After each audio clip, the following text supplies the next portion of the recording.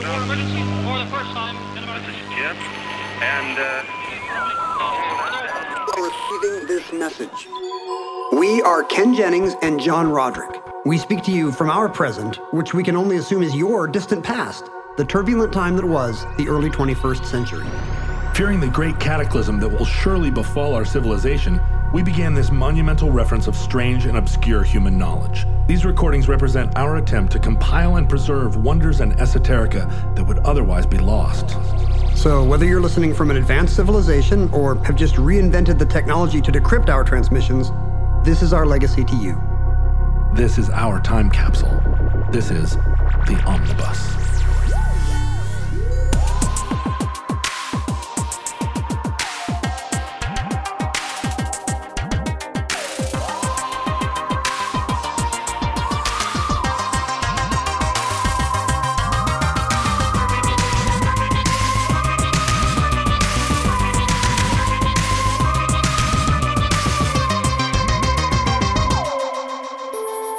You have accessed entry 320.GN4519, certificate number 14871.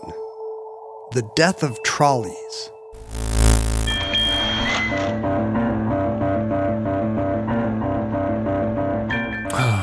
The death of trolleys. All things must pass, John. It's true. Even trolleys. Are you, have you ever gone through a phase where you regularly used mass transit? Yeah, all the time. I mean, anytime I visit overseas, it's such a delight to have functional mass transit. And my kids love it because kids all grow up as transit fans. Right. Like America has to turn them into little car kids. Yeah, you're right. But it's true. It's Kids are instinctive. born liking buses and trains way more. We're all train spotters. Exactly. You have to drum it out of you if you want a little patriotic American kid who insists on driving everywhere. And it's true, really, any major city anywhere outside of America and Canada has a completely functional and bustling little mass transit system. Mind-bogglingly effective. I love the bustle of the Tokyo trains. Mm-hmm. I love the efficient mapping and signage of the London Underground. I like the beautiful old Art Deco entrances to the Paris Metro. Every German town has a very efficient and clean trolley. You've got the streetcar ring that takes you everywhere. Wonderful sort of vintage cars in Amsterdam and Vienna that share track with new hyper modern cars. And you feel like you're doing your part because you look around and see a city that is not car choked and car dependent, and you think, well, I want to do my bit for that. I'll take this charming little train instead. That goes ding ding and then takes you right where you're going. It goes clang clang when the trolley. And even cities built on hills, like in Switzerland, I mean, there are mass transit systems that involve funiculars and cable cars. I love a good funicular. I know you do. Me too. That's it literally starts with fun, and they're not wrong. Interesting. That's what ends with icular, which is they're also not wrong. I mean, testicular starts with something everybody hates, a test. Right. True. But funicular starts with something a little better. It's like fun. It's like testicular except fun. That's what they should say. And have you, in your experience overseas in all these wonderful little train sets, surely you have reflected on the fact that in the United States we don't seem to be able to make a go of those systems. And have you sat consternated trying to figure out why? I have, as the quaint European shops drift by the window. My thoughts too drift ding, ding. to a different America, choo, one choo. where, because it's very much a live question here in Seattle, where we are finally building light rail decades after we could have, right? Decades after we were offered federal money that instead went to build a non-functioning transit system in Atlanta. Right. Although I took it not very long ago, and it runs. Didn't you and I take it together? Oh, we did. We enjoyed it very much. We went out of our way to take the train back. We did. In fact, we and remember we sat. Oh no! At one point, we had lunch in a restaurant where they had taken the tracks up and turned it into a bike path. Oh yes, I remember that. But we did take the that was where Omnibus was born. In fact, right. at that steakhouse. But we took the train and had a lovely old time. We made a transfer even. We did, and that's part of the fun of it. Yeah. You know, if you're a commuter, maybe you complain about having a transfer, but for a tourist, what a treat. Yeah, to transfer from one train to a different train. We got off and stood there with our map unfurled, and a local person came by and said, "Can I help you? Can I help you, boys?" I think the problem with the Atlanta system is because it was built in the 70s, the main goal of the planners was to make sure black people never got to go anywhere good. It's a super brutalist environment, too. Yeah. It has... well, and the joke's on them because Atlanta, because the black people ended up getting to go places good in Atlanta. They did. And it's just now the train doesn't go anywhere useful because people were so worried about it not serving the wrong kind of neighborhoods. Yeah, that's right. And we risk that even now in building our transit system here in Seattle. Part of the most recent controversy is that the people over in the lily white suburb of Bellevue, or what used to be lily white, now it has currently the overwhelmingly Chinese suburb of Bellevue. It has a lot of immigrant population coming to work at Microsoft, but they tried to put the kibosh on building mass transit to Bellevue because they were afraid that it would bring the unsavories. The evil man who runs the mall was successful in making sure that the train came nowhere near the actual retail core of the city. Because then suddenly you'd see teens from the not-so-good schools scaring everybody away from Swarovski. Right, coming over to Bellevue Square, which is still the mall that has inexplicably expensive stores in it. And it's not we don't want it to be a teen hangout. No. It's for moms to go to Panera or places maybe even nicer than Panera. Right. Well, no, we do want it to be a teen hangout, but they have to drive their BMW cabriolets and park in the parking garage. It's a certain kind of teen who's there to buy something at the Apple store and maybe a $500 Lego set. Right. But so it surely occurred to you that America could have a functioning, trolley and light rail transit system in our major cities. And it seems conspicuous by its absence. It does, doesn't it? Our cities aren't that much different. I mean, we now have suburban sprawl because of the century of the automobile. Right. But there's nothing inherent about San Francisco that explains why Muni and BART are so much lousier than their equivalent in any small German city. And it's in contrast to the intercontinental rail system, where the size and scope of America and the great distance between our large cities and Canada also, it is more difficult to build a network of rail than it would be in Germany or Holland or Belgium or France or, in fact, all of Europe, an interconnected system that all works together. Although there were some gauge problems for a long time in Europe where trains had to stop and change undercarriage. I think I once accidentally only booked myself halfway between Paris and Barcelona because I didn't realize you have to get out at whatever the last French city on the line is and get onto a different kind of train to go through the Pyrenees. Right, because the rail gauge is different. Because Franco didn't want his trains to be the right width or whatever. And who would? Rightfully so. It's the only thing that appeals to me about fascism. The trains might not run on time, but they run on very odd scaled tracks. And so when you're in Europe and you're traveling by rail from country to country or city to city, and reflect on the fact that, or in Japan, and reflect on how efficient it is and how well designed and built those systems are, that doesn't instantly translate to the United States. And we're seeing right now Elon Musk's attempt to build a high-speed rail from San Francisco to Los Angeles becoming just this bugbear of cost overruns and it increasingly looks like it's not going to be anything close to what was promised, which was a maglev train inside of a vacuum tube or something like that. And now it just looks like it's going to be a train. It's you don't expect something the size of the United States to be like Wales, where you can just get up and take the train to the other side of the country, because the United States is not the size of Wales. It's one of the It's one of the things we boast about. Right. Bigger than Wales. Bigger than Wales. We say on our Great Seal on Also, the $1 bill. I would say Wales is a bad example of a country that you can navigate to all four corners by rail. That's true. But, but the South of England, though. Yeah, sure. For example. Sure, you're all over there on a train. Every hour there's a train to the place you want to go. But the frustrating thing about our cities is that although many of them, particularly in the West, are built on larger, wider street plans than, say, for instance, a medieval German city, there isn't any reason why light rail wouldn't work just as well here as there.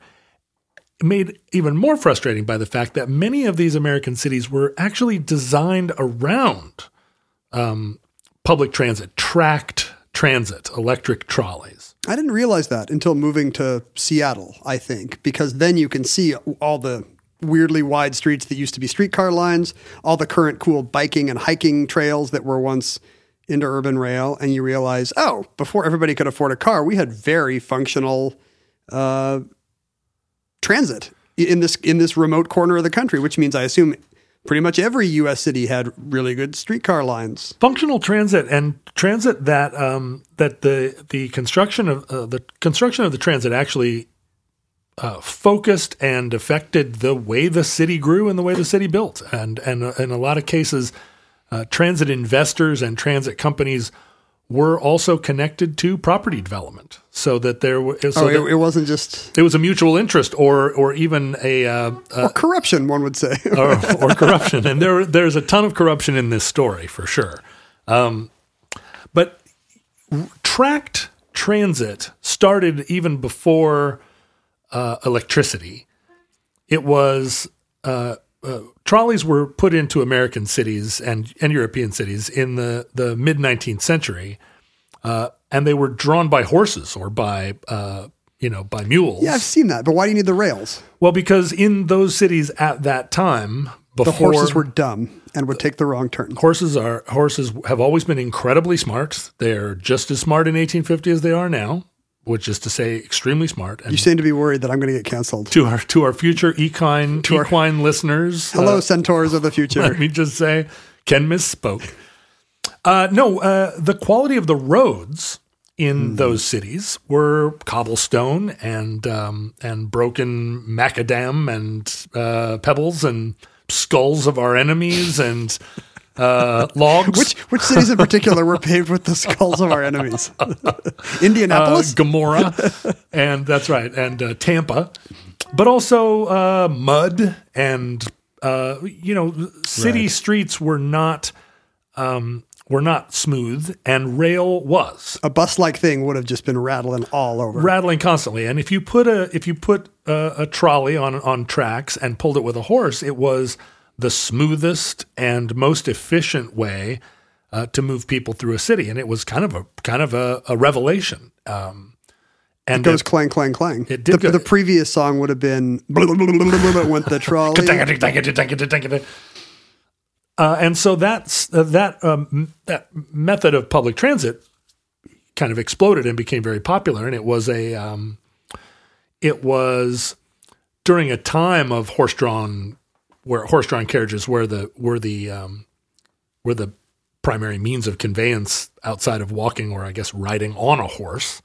It was pretty easy to dedicate a certain section of the street to this gleaming new rail, influenced by the spread of steam locomotives around the world.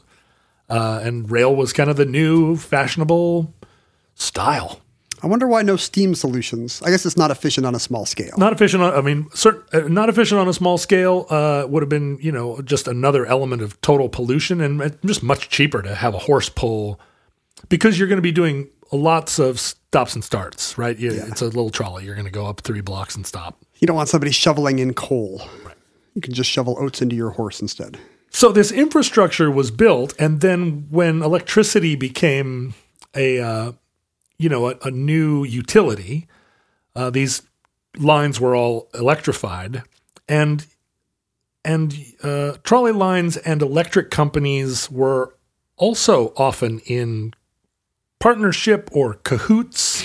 Depends on who you ask. The press release said partnership. Somebody else might the have other said contract cahoots. said cahoots. Nobody's ever in good kind of cahoots. Yeah, there were. This was the era, of course, of antitrust or of the big trusts, and American business then as now is always seeking to find opportunities to exploit new efficiencies and also to develop a kind of top-down or symmetrical.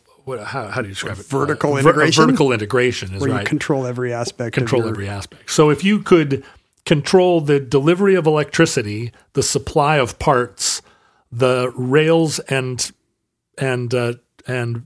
cars themselves, and the property out in the suburbs where the new houses were being built, that the tracks went out to, you had a perfect vertical integration of a whole system. It's not just livery stables that are out of business. You can put people out of business at every level of the economy. That's right. That was part of the early development of the trolley systems in the country.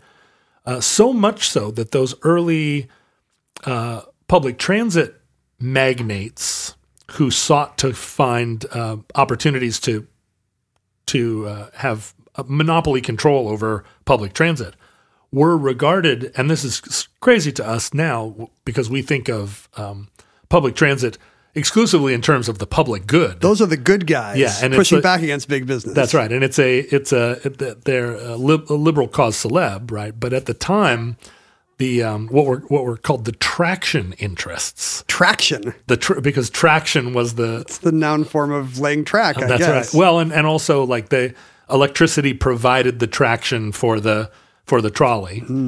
The traction interests were seen as monopolists and kind of a rapacious capitalist that was coming in and not just monopolizing this business, but also our city streets. I want to go back to a world that's so innocent that your Lex Luthor is the guy who runs the streetcar line. Runs the streetcars, right? I feel like I could do okay. By the turn of the century, of course, I mean, most American cities, not just the big ones, had, just like we were talking about in Europe and Asia, there were trolley lines, extensive trolley lines. It probably led to some sprawl, right? Like we think of that as an automotive problem. It led to sprawl in a sense that we now think of even the furthest extent of the trolley lines as being kind of within the city, right? I mean, if we think here West Seattle, we still talk about the junction up at the top of West Seattle. Well, that was a streetcar junction. There hasn't been a streetcar there in 70 years. Nothing gets joined at the junction. But we still call it the junction. And that would have felt then like a long way out of town. Yeah. But now, if you can afford to live at the junction, it's thought of as like, well, I mean, you're still in West Seattle, let's be honest. But it feels like town. So it created sprawl at a scale that we would think of today as kind of still responsible and manageable. There was, you could always walk. If you were able-bodied, you could walk the distance that the streetcar could take you. But of course, that's a false standard. But you couldn't hang off the back if you're Buster Keaton or Harold Lloyd. That's what streetcars are for. My dad grew up in Seattle in the 1920s and 30s, and he couldn't afford the nickel to ride the streetcar. But he, in his knickers and leather shoes that required some strange wood-handled hook to tie, he would run after, grab a hold of the cow catcher on the back, and crouch down and ride. So he would do the free kid riding thing, just like in an old-timey movie. Is a nickel about right? Is that just your hypothetical? I think. Well, it was probably a penny, and then so a nickel fare became the standard cost nationally of a streetcar ride.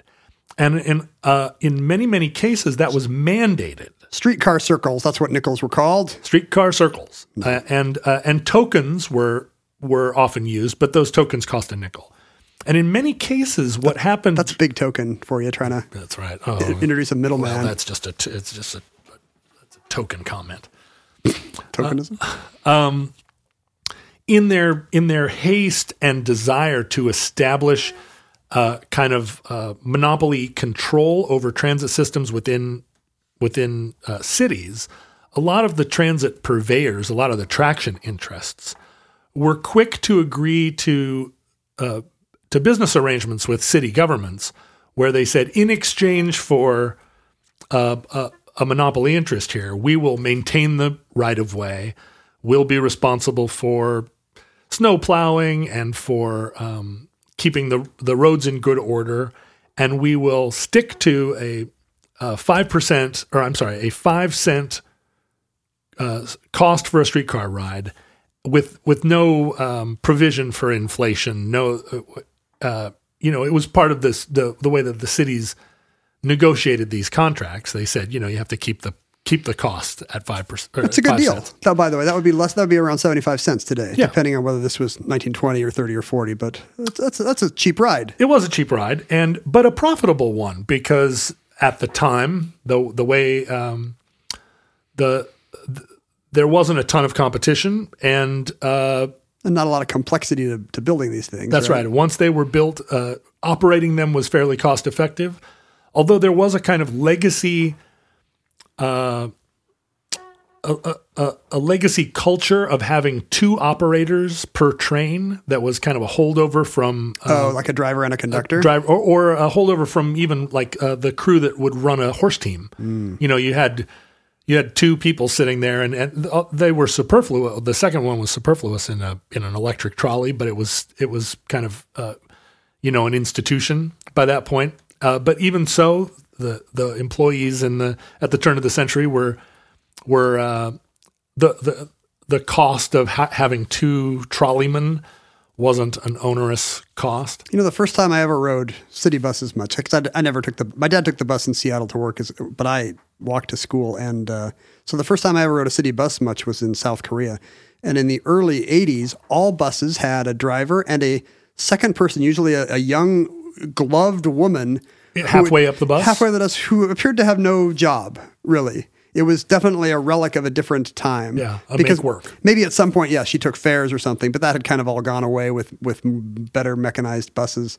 And I don't know how long that lasted. Did she have a seat, or did she stand through her whole work day? I think she had a little seat by the door. And that went away sometime in the late 80s, but you could definitely see just whatever the technological legacy was. It had left an extra person with a job, and it's hard to legislate that away. You remember riding the monorail in the 70s and 80s, where the pilot would pull into the station and dock, and then pull their little handle out that allowed them to control the motor. It was a kind of a little it looked like the handle of a large coffee grinder. And then they would carry the handle all the way through the train to the other end and insert it into the control panel at the other end. Why didn't the monorail just have a handle on each end? Well, because the handle was the key. That was the It's like without this handle, it's almost a ceremonial thing. It's like delivering the crown jewels. It or really something. was. You got I guess probably when you got your certification to drive it, they probably called it getting your handle. Hear ye, let it now be known, the monorail is going the other way. But I remember watching that pilot and just thinking that was the greatest job in the world, and they didn't have an assistant. It should They be on a never little had pillow. Carries it all the way to the back of the train. But it really was the success of the trolleys that began the process of their own demise. The trolleys took people out to, the extent of the line. And here in Seattle, as you said, you can see all the streets that used to have trolley lines, Yesler and Union and so forth. You can go sort of down the street and see which neighborhoods and which little stores, little clusters of stores were located at former trolley stops. Yeah. But this started to create a kind of envy on the part of people that lived just a little bit further out of town. The people that were kind of living in a rural, slightly exurban areas, who felt like the trolley line went out to some neighborhood, Ravenna or someplace, and stopped. And at that point, also, the streets stopped being maintained and the snow stopped being plowed. There was a movement in the 19th century, late 19th century, called the Good Roads Movement, which was a kind of national movement to improve the quality of roads in the country. people that, it was kind of the era of the rise of the bicycle and the notion that time in the country was good for you. And Well, was this kind of for city people as much as it was for people who lived out there? it was a sort of, the type of thing that if there were an NPR at the time, they would have supported the Good Roads movement. But it was an idea that now that we had these roads, now that you could conceivably get from city to city on this network, that now our next step was to improve them and make them not just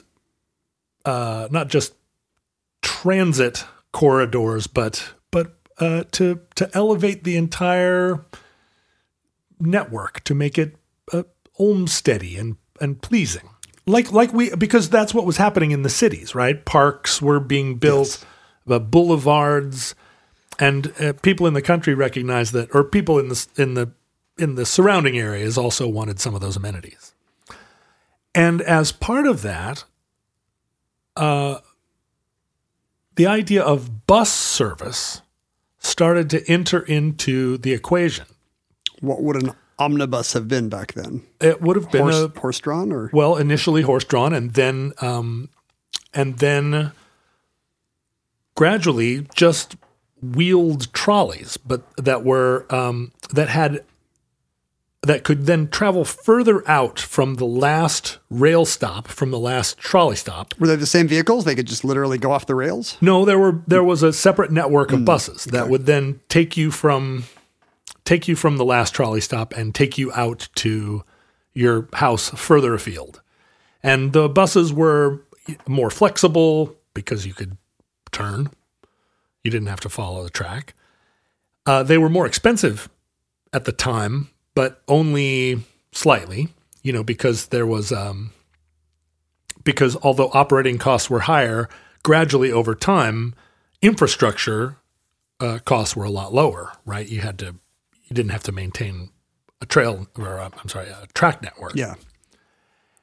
And so right about World War I era, the rail networks kind of reached their apogee, and we're now connecting to these bus networks. A man by the name of John D. Hertz, and he wasn't actually born John D. Hertz. He was born Sándor Hertz. Sándor? Yeah, and he's from Slovakia. Isn't Sándor a much cooler name than John? Sándor is great, is a great name. John D. seems to echo John D. Rockefeller, and maybe a thing that he took on after he emigrated to the United States. Was the D for Dick? Like, is Dick Hertz? Oh. No. God, this is a family show. Were you never in the fourth grade? You don't remember Dick Hertz? I was in the fourth grade before that kind of humor was popular, my friend. Dick Hertz having not yet been invented yet. Yeah, so he's the rental car namesake, right? Yeah, but in fact, J.D. Hertz probably deserves his own entry in the omnibus, because before he founded Hertz Rental Cars, he actually founded the Yellow Cab Company. Huh. Hertz was one of these plucky sort of immigrant characters who came to the U.S. and was a teenage boxer, and then became a newspaper delivery boy, which he turned into a job as a newspaper reporter, and then he. Somebody suggested that he become a used car salesman in the very early days of cars. The beginning of used cars. And after he owned a couple of cars, he started to lease them out. And then he kind of started a cab company. And after running a cab company for a while, he started to build buses. Oh, he started a company building cabs, yellow cabs. And then he extended that to building coaches, which he called the Yellow Coach Company. This guy's doing vertical integration, but he's just trying everything. He's trying every step of the ladder. And at a certain point, he combined all of his coach building operations into a company called the Omnibus Corporation. Hey. Where he was supplying coaches to all these different transit companies. I want to hear about when he took out John D. Avis. Just destroyed him. He started Hertz, his rental car company, which was called Hertz Drive Yourself, and which is and in the popular style, it was Drive-UR-Self. So he was very much pre-internet there. He invented text speak. Yeah, Drive Yourself. But he and during this era, like cab companies and transit companies, this was all, these were highly competitive businesses. There was a lot of kind of gangsterism. You got to pay off the right people to get the right contracts. Companies were blowing up one another's stables and one another's bus depots. But Hertz ended up selling. He sold interest in his company to General Motors, and ended up being on General Motors' board of directors. And at the point at which General Motors enters into the story, we're arriving at a moment in streetcar history that became very that became a point of great controversy later in looking back, because there was this sort of pivotal moment right after World War I where streetcars went into decline. And in later years, there was a lot of contention about what it was that caused this decline. But it's because everybody saw Who Framed Roger Rabbit. That's right. And realized it was a conspiracy by the freeways, by Christopher Lloyd, by someone to shut down all the trolleys. Well, now today, trolleys only go to the neighborhood of Make-Believe. They don't even go to Toontown anymore. Roger Rabbit came out in 1988, but this conspiracy theory had its origins a lot earlier than that. So it's reflecting something people already believed about how the trolleys died. That's right. And the conspiracy story started in the 1940s. And in fact, the companies that comprised the conspirators were General Motors and Firestone Tires, Standard Oil of California, all the great, small businesses. All the great villains from American corporate history, and all people who would benefit from the institution of car culture. Phillips Petroleum and Mack Trucks, all together as a consortium, started some transit companies, or rather bought pre-existing transit companies under the aegis of National City Lines, and through that company started buying up defaulting transit companies across the United States. Just bus and streetcar lines? Streetcar lines in particular. And what did they do with them, with their new... It's just like the hedge fund people that buy Toys R Us and then fire 50,000 people. Yeah, they bought up the transit companies, tore up the rails, and replaced them with buses. Oh, okay. Because... Well, so the conspiracists would have you believe, and have us all believe, that this was their naked self-interest. Sell more cars and oil. And tires. And deprive us of the choice of public transit. Of not driving cars and filling our cars with gas. That's right. And to take away these public works, right? Transit systems that belonged to cities that served the people, and replace them with the what seemed to be an option, but what in fact became a necessity. Privately owned cars. And this conspiracy was this National City Lines process started in the late 30s. All these transit companies were in receivership, a lot of them bankrupt already, and being purchased and dismantled by this National City Lines and its subsidiaries, the American City Lines and the Pacific City Lines. In general, were they in trouble because of the creeping influence of cars? Like, is it a cause and effect thing? Well, so now this is the place where this conspiracy is kind of debunked by history or debunked in retrospect. And the desire for it to be a conspiracy has always been political, even from the late 1940s when it was sort of first floated. These companies were actually prosecuted and prosecuted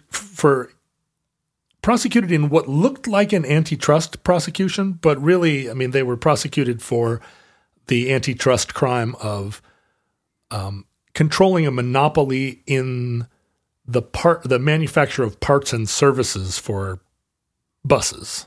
Like it was not a widespread, not a sweeping prosecution. And even that prosecution, the judge that oversaw the trial said that it was he felt that the jury was influenced by an emotional appeal. But the death of the trolley had started a long time before, and it was a product of this confluence of factors that we've kind of already discussed. One of them being that the trolley interests, the traction interests rather, had agreed to contracts with cities that did not have a lot of leeway to account for inflation or changes in ridership. So the companies were on the hook for maintaining the roads and were only able to charge a nickel for fares. They're locked into a nickel. And as more and more people started using the roads, as the rise of the automobile meant that these roads were now in widespread use by a variety of motor vehicles, the transit companies, for-profit companies, were maintaining the roads on behalf of the city for the good of all, with no return. Free rider problem. And the cars that were now choking the streets drastically reduced the efficiency of the electrified rail, because all of a sudden these trolleys were stuck in traffic. Mm-hmm. And the cities where trolleys remained viable, and it's really only a handful that survived through this whole period, Chicago, Boston, San Francisco. Did they have dedicated lanes? They had dedicated lanes or were elevated roads. Yeah.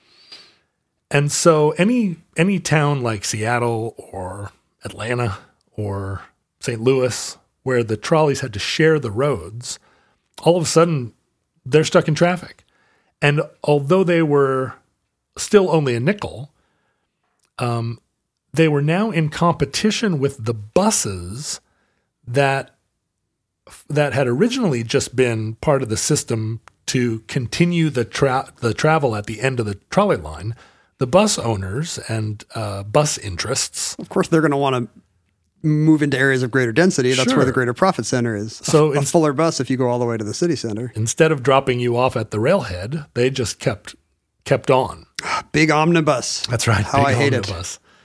And so, yes, these General Motors and Firestone saw that their interests coincided with those of buses rather than rail, but rail ridership was plummeting. They were not shutting down a thriving enterprise because it was doing so well. Right. They would have, if it was doing so well, they would have held on to it. And people were naturally gravitating to cars and buses because of the appeal of the new form, right? It's the novelty of it. And the independence, you can go straight to your driveway instead of just to 3 blocks from your apartment or whatever. That's right. But this became, in the second half of the 20th century, as urbanism started as the philosophy of urbanism started to become kind of an academic discipline, and the memory of these lost trolleys still lived in recent memory. I mean, I don't know. You couldn't possibly remember this, and most listeners won't, but in the early 70s, when I was a kid, there was in Portland, Oregon, still a trolley barn where all the old wooden trolleys that had been retired from the Portland streetcar system were stacked one on top of another, piled up. What were they being kept for? They just they'd never set them on fire. They hadn't gotten around to, and throughout the 60s and 70s, you would see these in the outskirts of American towns, these big, just dumping grounds of old trolley cars. Were they occasionally repurposed like photomats? Weren't there sometimes little, fish and chip stands or whatever that were little diners that were trolleys? There was some of that. There were some old trolleys that were converted to buses, and they're beautiful to see when you see a little thing that clearly used to be a train that now is a bus. But a lot of them were, even by the time they were retired, they were pretty decrepit. And they just sat stacked one atop the other. And I have a picture of me and my sister. I was probably 5 and she was 3. And for whatever reason, we were in our Sunday best. She's in this, white dress, ankle-length dress, and I'm in some kind of little white suit with a blue bow tie. And we're standing inside of a very old trolley car with the windows all busted out and the floors and ceilings, everything's made of wood, like very weathered wood at the time. And I think that car was sitting on top of another car, and there was a car on top of it. And my dad had hoisted us up there somehow for this photograph. Child safety having not yet been invented. That was not yet invented. And I'm sure that those trolleys didn't survive past 1976. It would have, all would have finally been crushed up. Yeah, they weren't yet old enough to seem cool. No, hardly at all. They just seemed like the previous technology. It seemed like, your grandma's old vacuum or something. No, there's no nostalgia for them yet. But by the mid 70s, and this was during a time when the Atlanta mass transit system was built, and the Washington D.C. and San Francisco, when suddenly there was a resurgence in rail. Probably oil crisis leading to federal investment. Is that right? Oil crisis and a desire also to make cities accessible, to build these utopias, these urban utopias. You're starting to see the first ill effects of white flight, right? And there was a lot of awareness, I think, that awareness of the tendency to try to not build transit to serve poorer communities, and there was a lot of pushback from progressive interests that wanted to make sure that transit did serve those populations, and of course it was politics, right? So it wasn't. A lot of it was for show, and a lot of it got blocked. A lot of it was to have your local guy look like a good guy because he's fighting to bring the trains to the neighborhood. Even though he knew that there was no chance. He probably takes a payoff to quiet down at some point. That's what usually happens. During the Johnson administrations or the Johnson administration and the subsequent sort of Nixon era, there was from Congress a lot of energy directed toward urban renewal, and we've seen it in a lot of different aspects of what urban renewal was, what they thought it was going to do, how they were going to roll it out. But in 1964, there was an act called the Urban Mass Transportation Act, which was an attempt to have a coordinated, not coordinated system, but a coordinated mentality about urban mass transit. And that was extended. There was then a subsequent Mass Transportation Act in 1970 that was part of this system of grants that resulted in the construction of MARTA in Atlanta and BART in San Francisco, and would have produced a Seattle mass transit system if we had only voted to accept the money. 1% more vote or something. Because that was part of the National Mass Transportation Assistance Act. And all of this was, a congressional recognition that oil crisis, gridlock, but also urban renewal efforts, attempts to combat the death of the inner city and offset some of the effects of white flight from urban cores. All sort of part of this great society attempt by mid-century intellectuals to. Cities are getting worse, but we're still the greatest country in the world. We can do better. That's right. Yeah. Well, enter into this Ralph Nader, a frequent guest on our program. Your former boss. That's right. Who kind of looking back at the way that streetcars disappeared from the American scene, and the role that the National City Lines and General Motors played in the aftermath. And as you know, Ralph Nader and General Motors already had bad history. They had a nice relationship with one another. He kind of made this assertion that the death of the streetcar was part of a larger conspiracy on the part of these oil and gas and car industries. So he popularized this historical misconception. He popularized it, and then in 1973, a man by the name of Bradford Snell wrote what became a very controversial paper, asserting the whole broad conspiracy that we came to understand as the facts on the ground during the Roger Rabbit era. I mean, everything subsequent. I always think of that as the Roger Rabbit era of American history. They were all sort of based on this testimony that Snell gave to the Senate, and that became then a received understanding that a lot of politicians, the mayor of San Francisco, a lot of people that wanted to politically present themselves as pro-city, pro-transit, anti-corporation, and anti, even in the mid-'70s, these companies were also recognized as polluters, as counter-revolutionary. I think General Motors and Phillips Petroleum probably are among the most counter-revolutionary companies. So they became kind of punching bags or straw men to attribute all of the problems of pollution, oil dependence, reliance on the car, which are all real problems and all problems promulgated by General Motors and Phillips Petroleum, but they were then set up against this idealized version of what America could have been, one where it wasn't just that the trolleys went away because of a multitude of forces, it was that they had been destroyed. The thing about conspiracy theories is they often simplify a problem, and that's very tempting.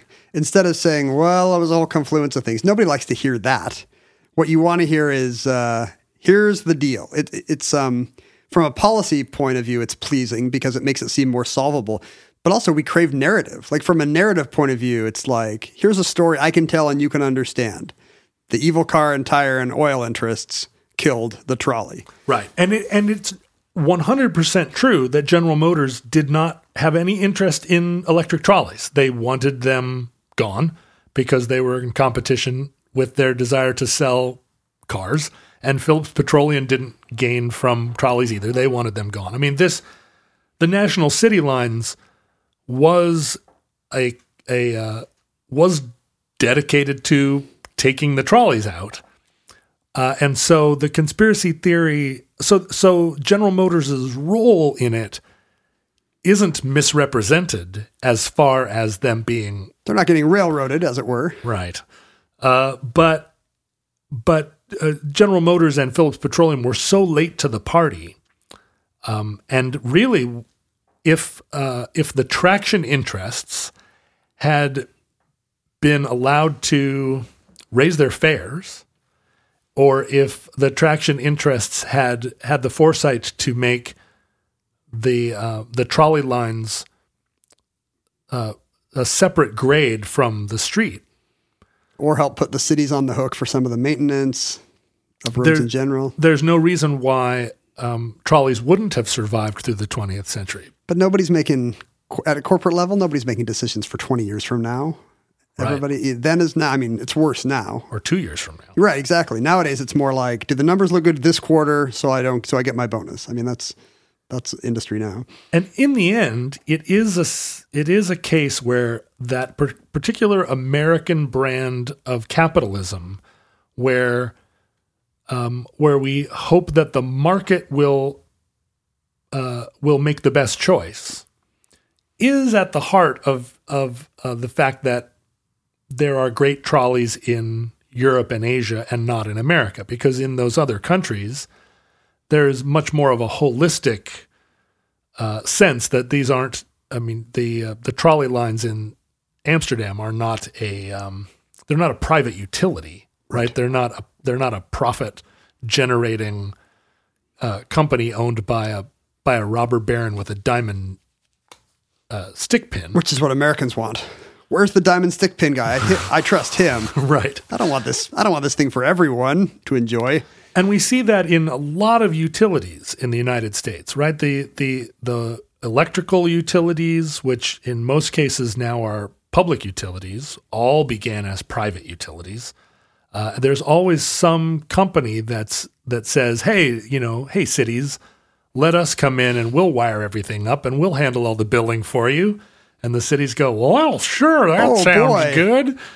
And then eventually you have to sort of nationalize those utilities when you recognize that they're a universal and ubiquitous good, or you have like we do in most American cities now, you have an internet service provider that's a private company, and everyone in the city, including all of the all city businesses, the government, everybody needs the internet. It's no longer like HBO. It becomes a public utility, and I think in internet in particular, in 20 years, it will be inconceivable to us that was run by some company with a guy with a diamond stick pin in his vest.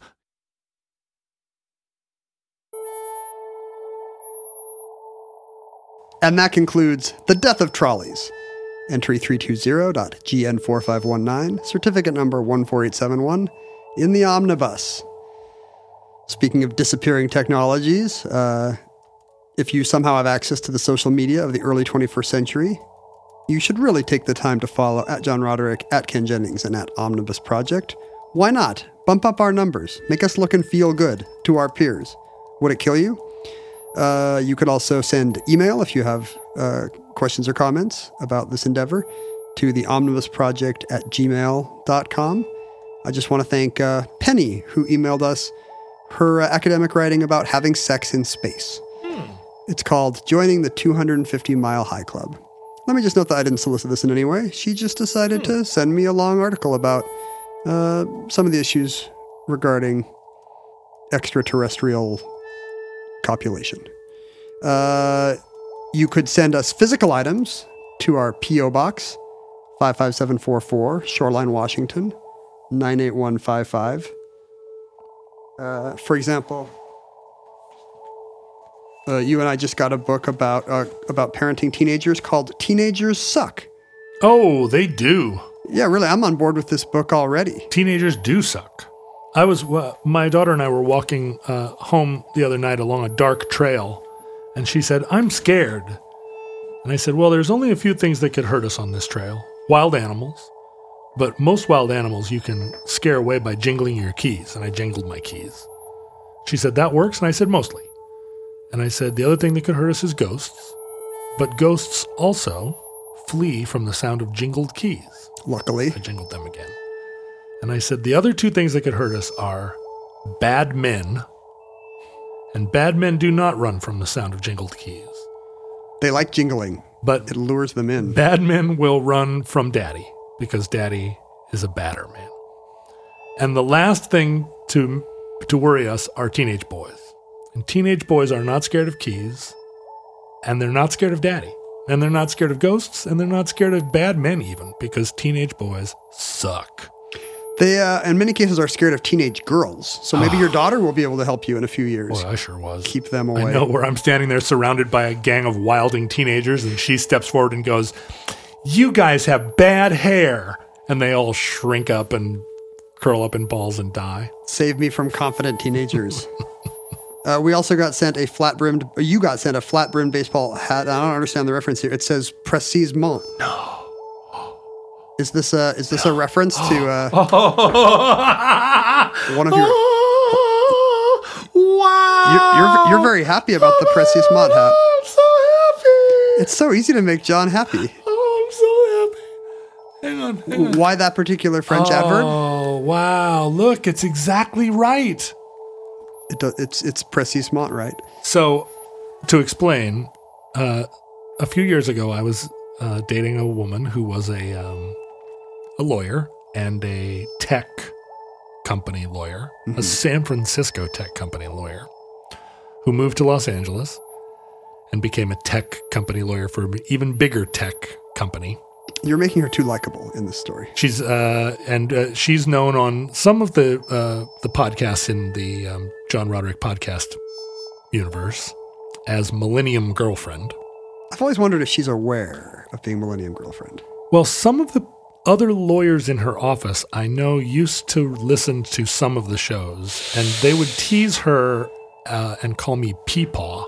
Single They were people. like, I was listening to Peepaw on his show. et Single cetera, people et cetera. shouldn't have podcasts. It gets too tricky. Yeah. That's why we're putting this show in the ground. That's right. So she at one point bought me a black baseball hat that had been custom made by some internet entrepreneur Hat making outfit. that said, oh no, but it was a guy. It was like a rich guy, a guy that, some young guy that owned a tech company that was worth $1 billion, had a couple of baseball hats made for himself and his friends that said entrepreneur across the front of a black baseball hat. You know what's cool? $1 billion and a baseball cap that says entrepreneur. So she got me one through her insider trading and gave it to me as a gift, which she thought was funny. And for a long time, I wore my entrepreneur baseball hat around in order to please her because I'm a people pleaser. You're a Millennium Girlfriend pleaser. And so there was a picture of me in my entrepreneur baseball hat. And then someone on the internet, I don't know if you've ever experienced this, but someone on the internet was goofing around. And I don't know if it's as true on Omnibus, but I often will say in response to someone who has said something that I think is correct, I will say, Précisément. Mm-hmm. It's my way. It's just another affirmation. You're like a backgammon player chasing the old world elegance of Europe. Précisément. Well, someone, this is now several years ago, photoshopped me in my entrepreneur hat so that it said Précisément. And I loved it. It just looked so cool. This photo, this like faked picture. And at some point along the way, I said, again on the internet, I really wish that Précisément hat was correct, was actually a real hat and not just a Photoshop. And now someone out there in the world, some friend, has had a Précisément hat made. This has to be the only one or one of only two. It's turned into, it's like a 3D printer where you can just take some virtual object, although in this case it was not like a CAD object, it was a Photoshop. But this looks exactly like the picture. It really is real. It was conjured into reality. It really is, and it's not. It's like a genie in a bottle scenario. It's not fake. It's really embroidered into the hat. And now I have my Précisément hat, and I can die a happy man. I cannot think of a gift that has made me happier than this hat. It looks like it's from a fan in Olympia. Oh, they're local. They're Washingtonians. There is a note. What does it say? Hey, John, I hope this finds you well. Thanks so much for sharing so much of yourself with the world in word and song. Oh, that's sweet. Wear this hat in health. Well, in sickness too, I guess, but hopefully more health. And it's got like a username. I don't know who this is. But I'm so delighted. I'm so delighted, user. Keep making all good. I don't know what this sign off means. I'm sure it's some in-joke from one of your other shows. What does it say? I don't know. KMAGOOTW. Kamagutwa? Is that a Roderick on the Lineism? I don't think so. Keep making all the good out of the world. Keep something. It's got to be out of the world, right? I don't know. Keep making all good out of the world? That doesn't seem like a good mantra. keep making all galoshes out of thin weasels. That seems right. That's probably it. Well, anyway, thank you, Thin Weasel 777, and I'm going to wear this hat in good health and in sickness and in health. You do not need to conjure virtual objects for us and send us physical items, although I'm not against it. I'm so thrilled. Thank you so much. You can support us financially. That's the kind of physical object we like appearing out of thin air is American currency. You can do that at patreon.com/Omnibus Project. It keeps the show healthy and rolling along. You should definitely congregate with your fellow Facebook futurelings on the fan page. There's a similar subreddit if you're boycotting Facebook for all the correct reasons to boycott Facebook, like maybe you dislike the Winklevoss twins. You can find us on TikTok if you're boycotting Reddit. John's doing a TikTok dance right now. You can find us on Kick if you're boycotting TikTok. You can get high on Shrek if you can't find us on Kick. Did I say all Addicted to Squeak if you can't take Shrek anymore. Did I do all the good outros? What did I forget? So. I think that's everything. Futurelings from our vantage point in your distant past. Happily sheltered in our précisement hats. We have no idea how long our civilization survived. Ken's got his whip inflation now pin over there, and he was going to slide it over here to me, but now I think he's keeping it. Because you got a nice hat. I don't know. In our sad trolleyless world. We have no definitive. We're not taking a side in whether or not General Motors and Phillips Petroleum are responsible for the death of the world. I personally have long been at war with Firestone tires. That's the real villain of the piece. If the worst comes soon, this recording, like all our recordings, may have been our final word. But if Providence allows, we hope to be back with you soon for another entry in the Omnibus.